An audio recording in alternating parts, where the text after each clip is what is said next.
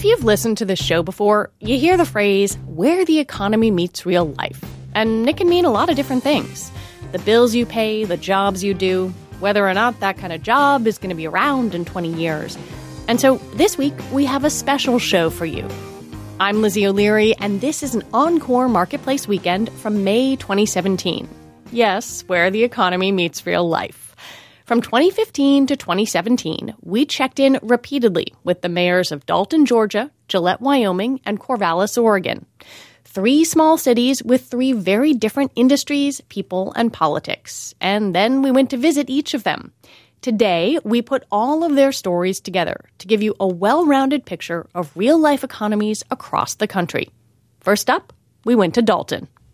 If you're standing on carpet right now, there's a good chance it was made in Dalton. When you pull into town, you see a big sign declaring it the carpet capital of the world. Steam from the plants streaks up into the sky. Huge warehouses run alongside roads and rail tracks. You know you're in a manufacturing city. But downtown has this intimate red brick feel. It's almost stereotypically cute, right down to the Oakwood Cafe, where everyone is a regular. And yeah, we know, it's a cliche for the out-of-town reporters to stop in at the diner, but we went there to meet this guy. The lady behind you was my kid's pre-K teacher. I go to church with the lady on the left. Blake comes in every day. Ace was one of my best friend's dads, and she works at the bank. That's Casey Carpenter. He owns the place. He grew up here, runs a bunch of businesses, and he just gets Dalton. You may not work for the carpet mills, but your business services the carpet mills, or your customers get their paycheck from the carpet mills. So it is a huge driver in the economy. Carpet mills are doing bad, everybody's doing bad. I mean, it just is what it is. Dalton took a huge hit during the recession. When the housing market collapsed, carpet went right down with it. In March of 2009, the unemployment rate here was over 13%. Recovering from that meant changing both what the city makes, more diversified and recession-proof products, and how the carpet business is run. Smarter, leaner, with more technology and automation. And that includes basically growing the next generation of skilled workers. I'm Brian Cooksey. I'm the Director of Operations Training and Development with Shaw. That's Shaw as in Shaw Industries. It's one of the biggest flooring companies in the country, and it's owned by Warren Buffett's Berkshire Hathaway. And when I say Shaw is aiming to bring in a young workforce, I mean young. One of the things we started about 6 years ago was a middle school summer camp.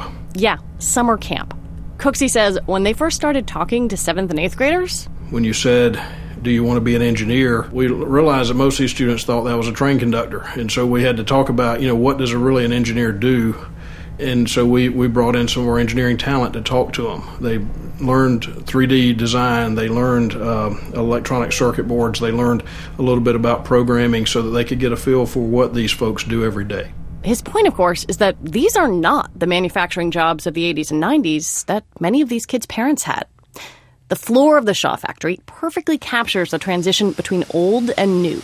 Massive multi-story machines run molten plastic through a series of sieves to create fibers. So once we've broken down our spin packs, we'll burn them off. All of that hard polymer that was on there. Those fibers will become yarn, which will eventually become carpet. It still looks and sounds like a typical factory, and there are still a lot of people on the floor keeping the machines running. But there are some clear signs of the future, like Larry, Mo, and Curly, the huge laser-controlled robots that drive around the floor moving products. The future of manufacturing is more pronounced at the nearby Engineered Floors plant. It's a much smaller company than Shaw, one of the newest in Dalton, and more high-tech. We got a tour in a golf cart from executive James Leslie. You know that scene in the end of Raiders of the Lost Ark where they're driving through the warehouse where all the things are I feel like that's what we're in, except it's all just yarn. This is a very, very large facility. It's probably the largest one that we know of in the world for carpet. Huge rolls of carpet are stacked all the way to the ceiling. Everything is astonishingly clean, bright, and orderly. There are computer stations sprinkled between the machines, and then a few people who keep things running. I am Guadalupe Guido, and I am 23 years old. She goes by Lupe and has worked here for almost 2 years. She's moved up 4 times, driving a forklift, working as a production clerk, and now she's a tufting scheduler, essentially programming the final steps in the carpet process. Guido makes $15.50 an hour. That's up from $11 when she started. I I've had a lot of opportunities here with the company. Moving up pretty quick, and I don't feel like I'm going to stop no time soon. Her entire family works in the carpet mills. Her parents came from Mexico to work here. Initially, they didn't want her to follow in their footsteps with a factory job. But, like I said, these are not those jobs anymore. Everything is computer-based now, so there is a lot of things that we have to learn. But it's always a good thing to learn about technology and knowing new stuff. When she was younger, Guido thought about being a lawyer. But now she makes her own money, goes to one of the local colleges at night, and will get a bachelor's in human resource management this spring. She says she wants to run a plant like this one day. Lupe Guido is part of Dalton's big Latino population, 48% of the city. Those demographics make for some complicated politics in an area that voted largely for President Trump. Which brings me to the politician we came to visit in the first place, Mayor Dennis Mock, who gave us a driving tour of Dalton. We'll start with our high school. Okay. City High School. He's been in office for about 2 years. His background is in business, not politics, and he still works for the family produce company most mornings before heading to City Hall. He says he supported Trump because he was tired of establishment politics. For me personally, and I think for a lot of other folks, he's actually made some strides and made some steps that we all felt like needed to be done. He likes the idea of a fellow businessman in the White House and fewer regulations. But part of President Trump's rhetoric on immigration has caused trouble, especially for the undocumented residents here, who are afraid a trip to jail for a minor offense could mean they get deported. Dalton is 5 minutes from the Whitfield County Detention Center, which works closely with Immigration and Customs Enforcement. Dennis Mock says it's his obligation to be the mayor for everybody living in Dalton. I asked him what kind of a city he wants for the future. He answered by driving us out to a reservoir that's being developed as a recreation area. It's nestled between 2 mountain ranges, surrounded by trees, and you can hear whippoorwills. It's gorgeous. So let's say we were to come out here like a year from now. What would you like to see? I guarantee you we'll see people walking the loop around this lake. We'll see people out here fishing. We'll see classrooms out there on that point. Yeah. From the schools out here doing their nature studies. Hopefully we'll see a kayak or a canoe and maybe a rowing team from the college out here practicing. It's part of his strategy to create a 21st century Dalton that will appeal to any company that might bring good jobs to town. I consider this economic development. When we have companies that come here and want to know what their families can do and what their employees can do for entertainment, this will be one of them. He invited us to come back when it's open, and for me, an avid angler, to fish. In a few years, he hopes this place will be full of people who work in the city, live and play in the nature around it, and have modern manufacturing jobs that give them a good life.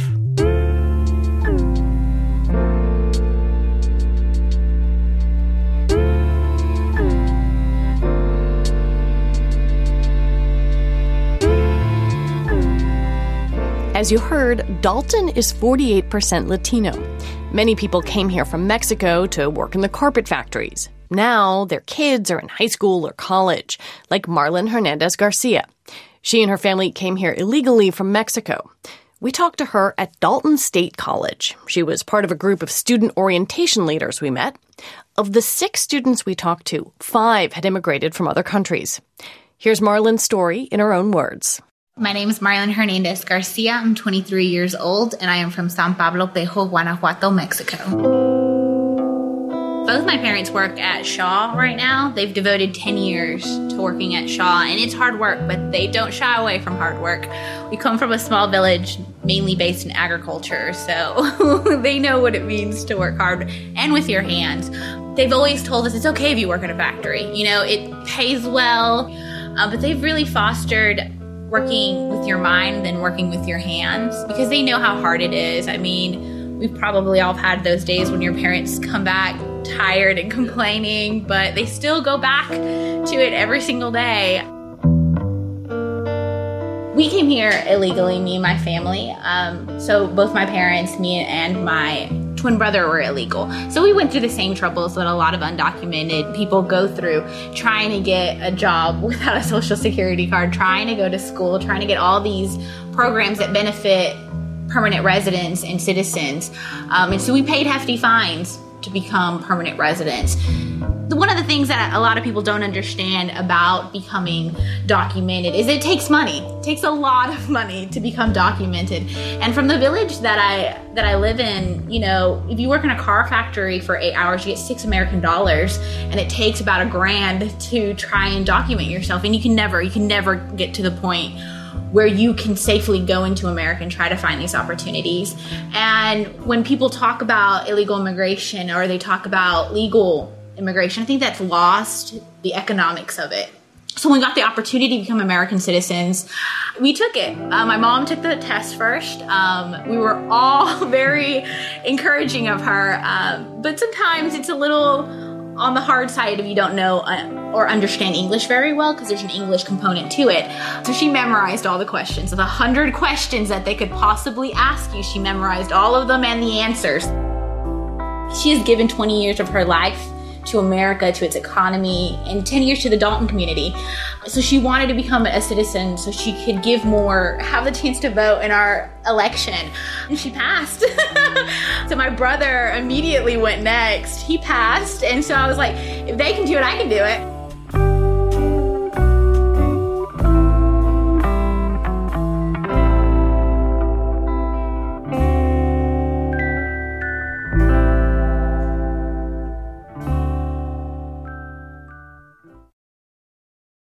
You're listening to a repeat show from May 2017. And if you know Marketplace, you know we love our numbers. Kind of our signature thing. So let's dig into some important ones with our producers Sarah Menendez and Tony Wagner as they bring us news by the numbers. Hit it, guys. Thanks, Lizzie. Our first number is $2 to $4 million. That's how many dollars a dusty old bag is expected to fetch at auction. Sotheby's is offering the bag up on July 20th, the 48th anniversary of Apollo 11 moon landing. So what's the connection between a bag and a space mission? Well, nearly all of the equipment from Apollo 11 is housed at the Smithsonian. But this bag was bought by a private citizen back in 2015 for just $995. Turns out the dust inside is from the moon.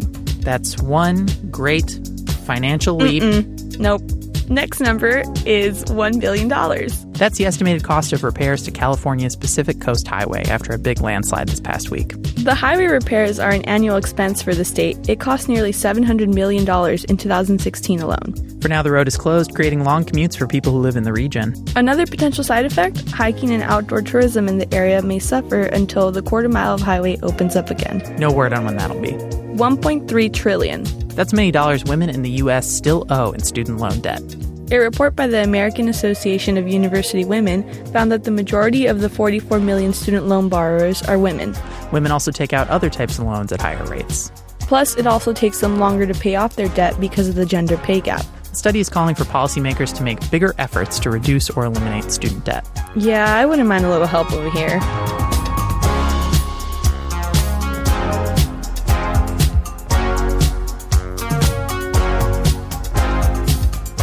This week, we're revisiting some road trips we took to 3 small American cities. If Dalton, Georgia can tell us about the future of American manufacturing, then maybe our next stop can shed a little light on the energy industry.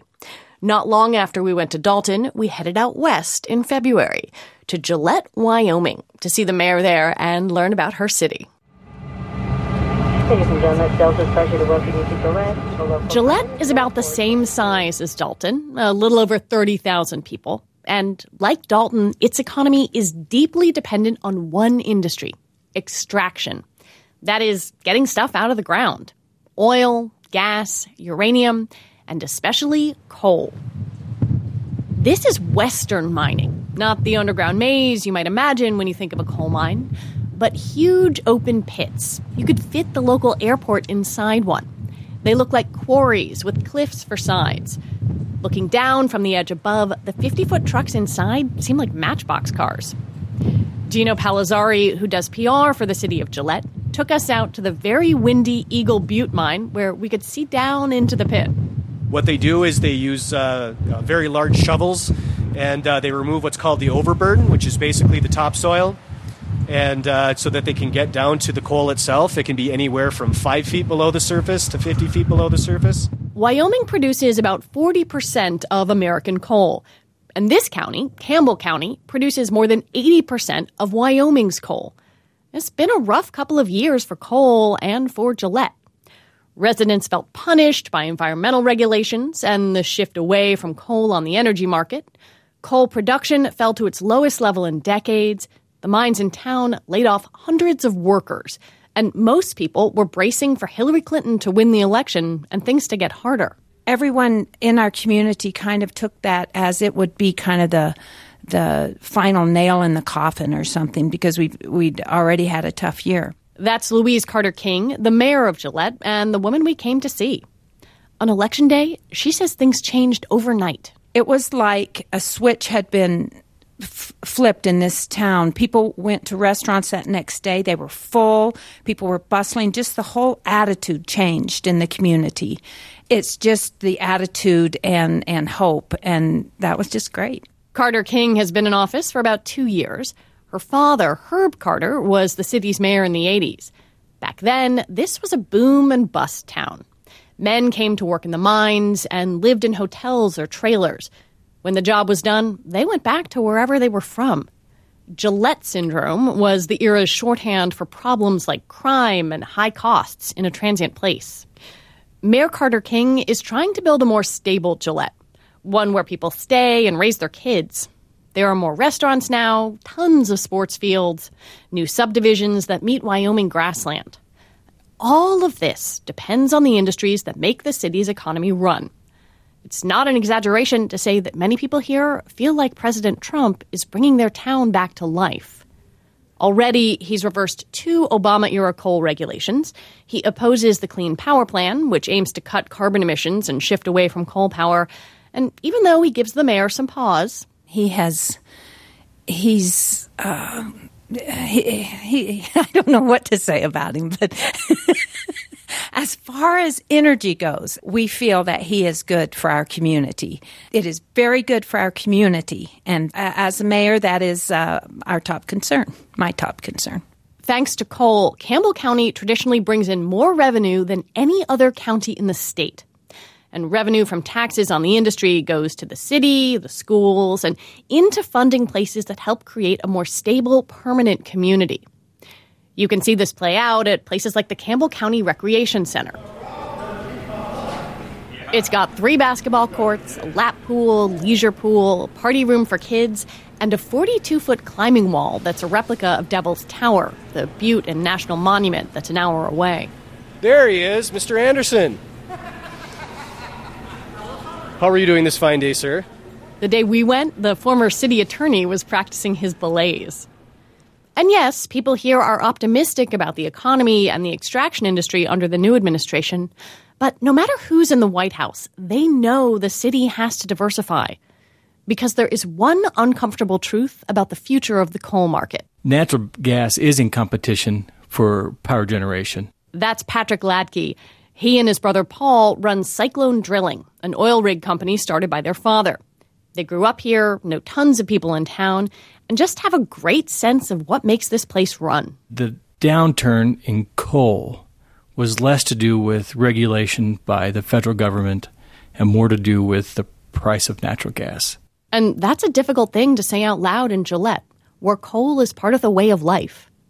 This is a city that is proud of what it does. And many people feel like the only reputation coal has is something dirty and demonized, when here, it's what feeds families. Here's Patrick Ladke's brother, Paul. What fails to make the press is that these people are out here providing a service, providing a product that the American people need. When the light switch goes on, it comes from coal generation or natural gas production.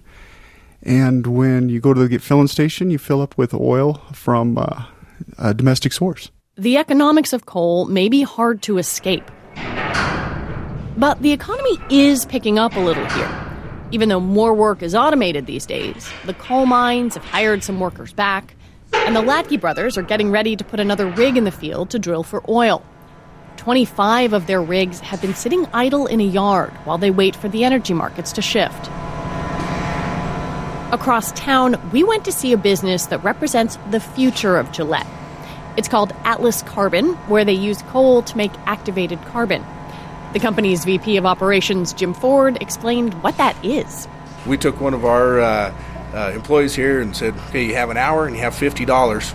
Go to Walmart and see what you can find with activated carbon in it. Kitty litter to also things like cosmetics, shampoos, facial scrubs. And no, they don't make cosmetics here. More like huge chemical filters for water and air that remove pollutants like mercury from coal and power plants. Right now, there are 12 people who work at Atlas Carbon. So everything that we're walking towards right now is the feed-in. The company can't fill the gap left by the mine layoffs, but its leaders hope to hire more people as the local economy and their production process pick up. Michael Jones is the chief technology officer and co-founder of the company. You'll see a lot of signs around town that say "Stay Strong, Gillette," and that the community's really kind of rallied around, and we think it's going to improve, and those kind of things are bright for the community going forward. Atlas Carbon is banking on the future of coal and extraction, not just in its own business, making activated carbon, but in power plants where burning fossil fuels creates electricity. Like Dry Fork Station. It's one of the newest coal-fired power plants in the country. It runs on coal extracted only yards away and uses activated carbon to clean up its emissions. Gillette is proud of it and its new technology. The plant manager, Tom Stalkup, told us about its grand opening. There were so many people that didn't think we were running, and it was one of the questions from the crowd, were you even running? And we said, we're not only running, but we're at full capacity right now. There's no smoke in the sky, and that matters to people here, even though activated carbon doesn't remove all emissions or greenhouse gases. People in Gillette are sensitive to the charge that they don't care about the environment that they live in. Here's the mayor, Louise Carter King, again. Why would we do something to ruin our own air? Why would we want to, do that? And that's part of the balance Gillette is trying to maintain between the industry that keeps the city going and the natural beauty and quality of life that make people want to stay here.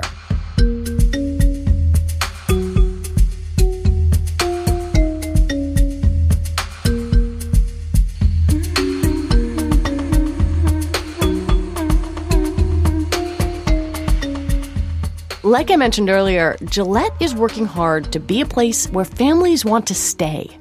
And that includes growing its local college. You heard Marlon Hernandez-Garcia tell her story in Dalton. Now you're going to meet her counterparts in Gillette. Gillette College started as a commuter school, but it's slowly becoming bigger and more students live here.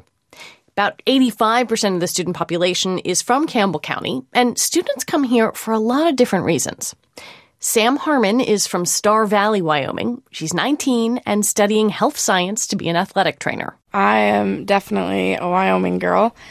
I think a lot of people are undereducated on some of the industries in Wyoming. I know a lot of people are really against the oil fields and mining, which honestly, they live off the stuff that we mine and oil, If people want cars, they're going to have to deal with that. If they want phones, they're going to have to deal with us having mining and having oil. That's something that our society depends on. And, people attack it for being bad when all reality, those industries are helpful. Before the election, Sam was worried. But to say things turned around for her on election night is an understatement. It was amazing. What was it, 1 a.m. when they officially announced that he won? I could not sleep that night. I was so scared that Hillary would win. Terrified. So I couldn't sleep. And I was just constantly checking the polls oh, he's so close, It's so exciting. And when they finally officially announced that they won, I remember jumping up and down, running out of my room into our living room, jumping on my roommate, screaming, he won. She's freaking out. And then I call one of my coworkers because she's like, well, I'm going to bed. Call me. Tell me who wins. I call her and I'm like, Trump's our new president. And we're freaking out. It was one of the most relieving feelings that I've ever had. Now Sam says she can see a bright future for her home state. I guess I have hopes, that Wyoming's going to be okay, that the industries are going to pick back up, that, things are going to turn around and look great. I mean, they are turning around. They're looking way better for our state right now. While Obama was president and while the election year was going on, my dad had to take 3 jobs and my mom had 2, just to get our family through because budget cuts were so hard. But now that Trump is president, my dad has been able to give up one of his jobs and my mom has given up one of hers. And it's starting to get there. Like, our hope is starting to become a reality. Then there's Kaylee Bass. She's also 19, and like Sam, she sees just how intertwined her home and the people she loves are with the extraction industry. I come from a family where we've only ever worked industry jobs here. Before I was born, my mom worked on the railroad. She took a 6-week maternity leave and then was right back to the railroad for another 13 years after that. And my father, he was a tool pusher on the drilling rigs. And then after he decided he was over that, he went to the coal mines for another 20 years. So I think that a lot of people in this country forget that they work in offices, cubicles. In Wyoming, that is our cubicle. And if those are taken away, we have nowhere to go. I mean, so many businesses run off of the success of those industries, and including my family. If my family didn't have those opportunities, I have no idea where we would be. But I think a lot of people forget that that is our home and that is our lives here. Kaylee wants to be a doctor, and after next semester, she plans to transfer to the University of Wyoming and then go on to Washington State. But her home is in Gillette, and the thought of leaving is both exciting and a little scary. I will be the first one to go on to a bachelor's, to go on to a PhD, to go on to MD. In my family, we all take care of each other. And my biggest dream is graduating college and being able to take care of my family. You know, if someone needs help on their rent, if someone needs help on anything, like, I want to be there for them. The University of Wyoming in Washington actually do a program that if you graduate, they'll pay for so much of your tuition if you come back and practice for so many years in the state of Wyoming. So if I follow through with that program, I'll probably come back here for a little bit. But I'm kind of a bird. I kind of want to go everywhere. You know, I don't think I really want to settle down after I get my so many years done. I think I want to actually be a traveling doctor for a while and give back to others in that way. But for retirement and that, like, probably I can see myself having a small little cabin and my own peace and quiet. So I'm not sure, but I know I'll be back. The last student we spoke with was Michael Welch. He's 37, originally from Casper, Wyoming. He served in the Army from 2002 to 2007, did 2 tours in Iraq. And for Michael, going to Gillette College was about rebuilding his life. For a long time, for probably about 10 years or so, I just kind of was lost. You know, I didn't know where my place was in the world, you know, and I didn't feel like I had a purpose or anything. So anyway, after I had went through treatment and stuff because I had suffered from PTSD really bad, I realized that I can still do anything that I want to do in my life, you know, and that there was still a whole lot of things that I wanted to accomplish. And getting a college education was one of those. I was awarded a house through a program called Operation Homefront, and they get veterans, you know. At the time I was homeless and all this stuff, and but they help you become a homeowner. So in June, hopefully, you know, will have met the criteria and everything, and the house will be deeded to me, you know, which is a blessing, you know, and it's amazing. My plans are I want to sell the house, but I want to stay right here in Wyoming, you know, buy property and start, you know, I don't want to say away from everything, but just kind of have my own little piece of paradise, you know. These tattoos here, I've been working on getting them removed. They actually said kill Haji. When I came back from Iraq, I had a lot of hate. I was going down a bad road. I really was, you know, but things are good now.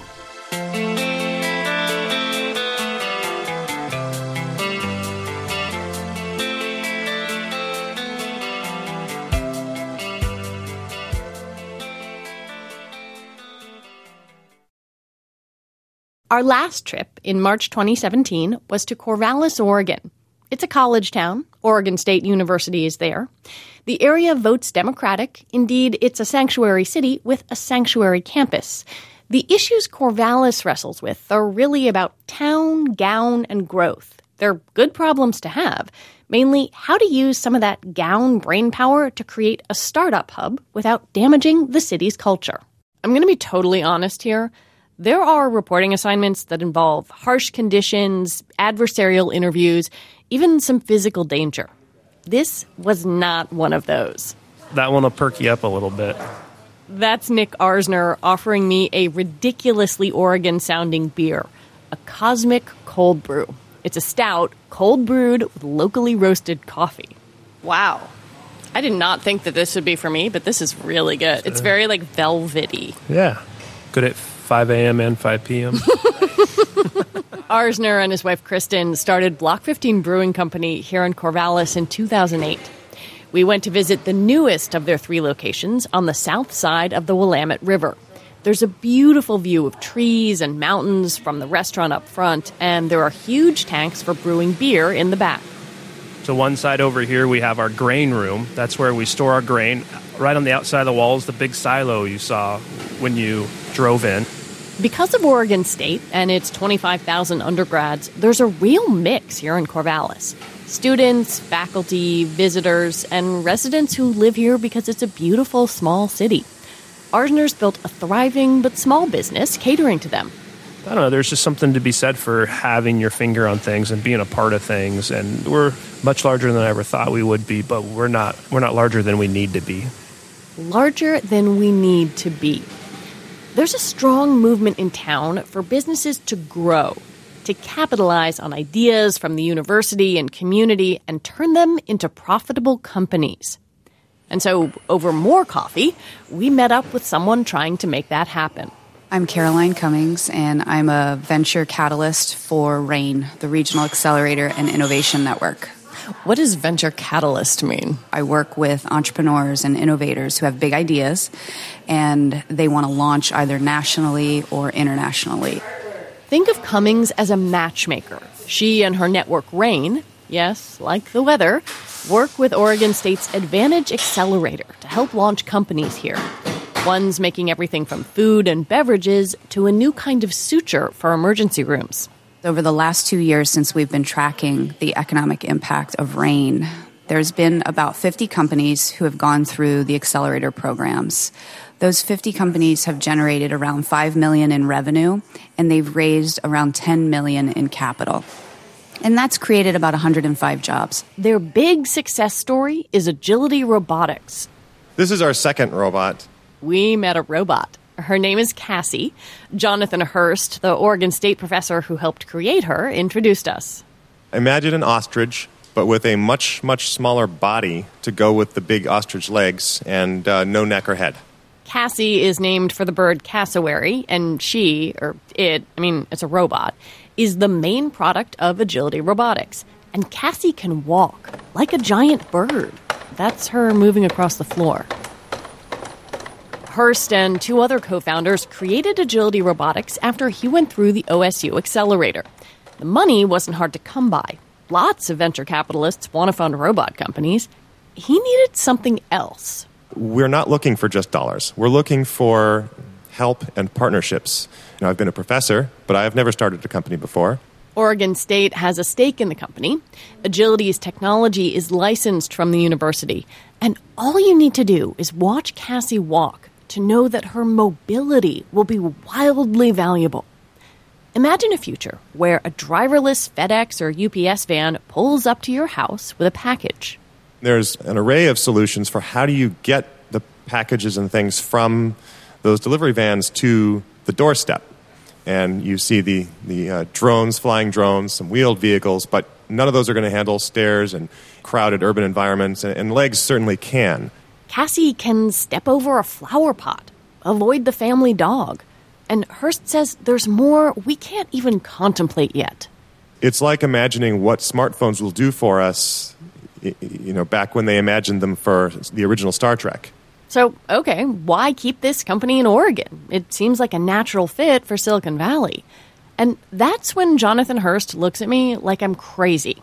It's not a competitive environment. It's not where, one person's success detracts from another's. It's that a rising tide lifts all boats. I really, really appreciate that culture here. And they got that. Their company is right by the river in Albany, Oregon, 10 miles from Corvallis. They moved over here because there's more space and it's cheaper. The mayor of Corvallis, Biff Traber, would love for Agility to be based in his city limits. He's an evangelist for growth, but wants to avoid the kind of problems that startups brought to Silicon Valley. Gentrification, rising prices that make it tough for the middle class to live there. We took a drive with him out of Corvallis's cute downtown, past lush green lawns and trees draped with moss. So now I'm heading out along the river, but I was going to take you out by the HP campus. That's Hewlett-Packard. In the 90s, it employed about 10,000 people in town. Now, fewer than 2,000 people work there, but the company leases out this building space. It now has a large number of our startup businesses and long-term businesses. Traber, who's a former software executive, wants new startups to move in there. Still, he needs to balance growth with Corvallis's coffee shop, microbrewery, college town vibe. There's a group of people in town who would like Corvallis to stay the way it is or the way it was 20 or 40 years ago. But Oregon State has added 10,000 more students in the past 2 decades. That's led to a housing crunch. Developers and the college are rushing to build more apartments and multifamily homes. If Traber can help make that happen, maybe on the south side of the river where we had that cosmic cold brew, then he's well on his way to solving some pretty nice problems to have.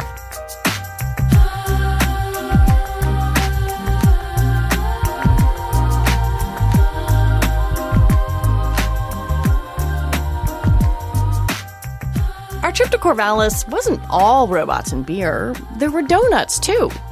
Okay, fine, I know. But anyway, Benny Augeri, the owner of Benny's Donuts, pitched his business like a startup. He went through the Advantage Accelerator, just like Agility Robotics. And his business grew fast. I mean, really fast. Here's how he describes it. I was a senior with a Bachelor of Science in Geology from local Oregon State, and I realized my senior year I didn't want to do geology. So I was added a double degree in Business Innovation Management. I think I had like $3,000 of student loan left. I took $2,000 of that and totally invested it in my startup. That got me a fryer, a sublease of a kitchen. I had enough ingredients for 2,000 donuts for the first week of soft launch. So we set up the website so you could order donuts to your door in 3 clicks. First night, Tuesday night, I had enough for 2,000 donuts for the week, remember? Within an hour of the first night, we had sold all 2,000 donuts, had to shut the website down. To me, at the time, I was like, the business is imploding. This is horrible. My rule of thumb is everything takes 3 days. If something starts, it takes 3 days to peak, right? And if something's bad, it takes 3 days to get to its worst. So by Thursday, so Tuesday, Wednesday, Thursday, we went through 2,400 donuts in 9 minutes. You know, you're soft launching, so you're taking a risk. Like, this is the jumping. And I jumped over a canyon and landed on, like, a field of donuts. It kind of validated this like whole business model that I spent 6 months making. I went from $2,000 investment to by April we had 6 figures in sales. And then it was like, okay, what is our goal? Where are we going with this? It was just the fastest growth imaginable. And so we took all that money, a Business Oregon loan of $20,000, and we did the entire build out of this restaurant ourselves. Everything you see is local wood because we're poor and resourceful, and it just came out really good. And so essentially it became this like big city vibes in small town Corvallis. September, we opened the storefront. We grew by 602% in the first month of opening. And we've had about 4 or 5% growth consistently each month since opening. I didn't heed my own advice when I opened the storefront. I didn't plan for the worst, and then the worst happened. Like, line out the door for like a month, which is great. Like, I love lines. Don't get me wrong, I love lines. But no matter how good you can make it look to your customers, it feels like on the back end. I always say, like, the employee can look over their shoulder and there's the assistant manager or the shift lead. The assistant manager can look over the shoulder and they see the general manager. The general manager looks over her shoulder when there's a problem and they see you. And when you look over your shoulder to solve a problem, there is nobody.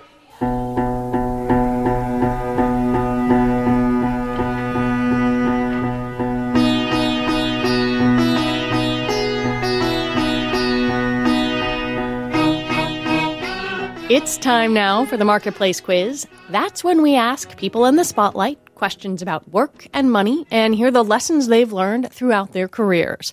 This week, we dig into the archives for some wise words. Hi, my name is Heather Havrileski, and I write the Ask Polly advice column for New York Magazine. I'm also the author of a brand new book called How to Be a Person in the World. Fill in the blank. Money can't buy you happiness, but it can buy you. I just keep thinking lipstick. My new obsession is lipstick. All I want whenever I am out and about is a new shade of lipstick. It's the strangest thing. I haven't worn lipstick since I was about 24 years old. I used to wear this MAC lipstick called Tramp, I think, or Slut. Lipstick is expensive, too, but I feel like it's almost like buying candy for me now. I feel immediate thrill at owning a new shade of lipstick. And it doesn't have to look good on me. I don't even care anymore. If it looks strange, all the better. What is the hardest part about your job that no one knows? One of the best things about my job and one of the hardest things about my job is that when you're a freelance writer, like I am, you have some editors who are like your best friend that saves you from sounding like an idiot. And then you sometimes work with random editors who can be like your worst enemy who wants you to sound like an idiot. Which, I mean, it's very rare. I am mostly very lucky, but the kind of merry-go-round of editors that you get into when you write freelance pieces can be kind of intense. What is something you bought that you now completely regret buying? The main thing that comes to mind is the most expensive thing I ever bought. When I was 32, I was going through a really hard breakup, and I had just purchased a house. I'd taken my entire worldly life savings and put it into a down payment on a house. And because I was feeling a little reckless, I immediately took out a home equity loan and bought a Lexus with it, which is really stupid. I met with a financial planner, and the financial planner said, you know, I said, I've owned my car for 10 years, and I'm thinking of getting another Honda. And he said, that's so smart. If you're going to hold on to it for 10 years, that's great. Or you can get a used luxury car. And I was like, really? It's sensible to buy a used luxury car? So I immediately went out and I was like, I'm going to buy a Lexus. My dad died when I was 25 years old, and he was singing the praises of Lexus and had just bought a Lexus right before he died. And I drove his Lexus around Durham, North Carolina right after he died. And it was kind of like a way of being in touch with him and missing him, to drive that crazy, insanely nice car around town. It was a giant mistake. I loved it. I called it my year of luxury at the time. And then it broke down about 15 times, and it cost me a lot of money. You know it's not right. Like, I knew all about the stupidity of having a home equity loan finance my car. I knew a lot of things, but I didn't care. There are lots of emotions and regrets are mixed up in that purchase. What is your most prized possession? I have a teddy bear I've had since I was about 1 year old that I just love. And I used to have nightmares about losing my teddy bear. I guess I've kind of transferred my teddy bear energy onto my kids and my dogs now, because I have nightmares about the dogs getting lost or something happening to the kids instead of the teddy bear. But I think the teddy bear was kind of my first inkling of that kind of feeling of, this is my most important thing, and if anyone ever does anything to this bear, my life will be ruined. Is that a prized possession? I don't know. It's almost like that's just a bundle of ragged teddy bear anxiety. What advice do you wish someone gave you before you started your career? I guess the piece of advice that I could always use and sometimes followed much with great rewards is follow your instincts. I think the one thing that my mom taught me as a kid was you should never be miserable at any job. Life is too short to be miserable at a job. And I've always kind of, I've never allowed myself to stick with things that are making me unhappy, job-wise, career-wise. So I needed to be reminded of that when I was younger at times. When you're pursuing certain career goals and they just feel worthless and you don't like it and you're not, and even everyone around you is saying, but that's such a great job. How could you ever leave that job? But you just want to leave the job. It just does not feel valuable to you. You got to leave that job. It sounds a little bit crazy. It's a little bit like financing a Lexus with your home equity loan to say, leave any job that's making you miserable. But, you're going to have a lot of different jobs throughout the course of a career. That's the way careers are these days. And it's good to explore. It's good to have new experiences. It's so good. It's so good for a writer or anyone creative in particular to take risks. So I would say follow your instincts and be bold. Mighty forces will come to your aid. Heather Havrilesky is also featured in the Marketplace Weekend special, Graduating into the Economy, all part of our look into life after college. What do graduates need to know to get their economic lives off to the right start? We talk building credit, deciding whether to rent or buy, and why plants are getting all the love of millennials. You can check it out along with other Marketplace Weekend shows. Just go to marketplace.org.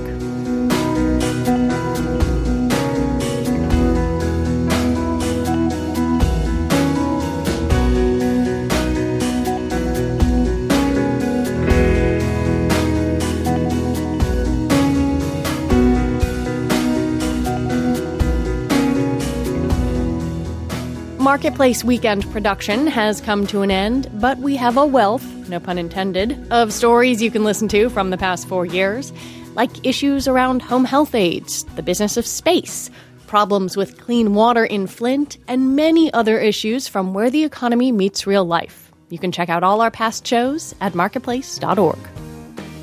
And that is it for Marketplace Weekend. The show is produced by Eliza Mills and Peter Ballanon-Rosen. Joanne Griffith is our executive producer. Ben Tolliday and Daniel Ramirez engineered this episode. Naren Rao composed our theme music. Evelyn LaRubia is Marketplace's executive editor. Deborah Clark is our vice president and general manager. I'm Lizzie O'Leary. Thanks for listening. This is APM.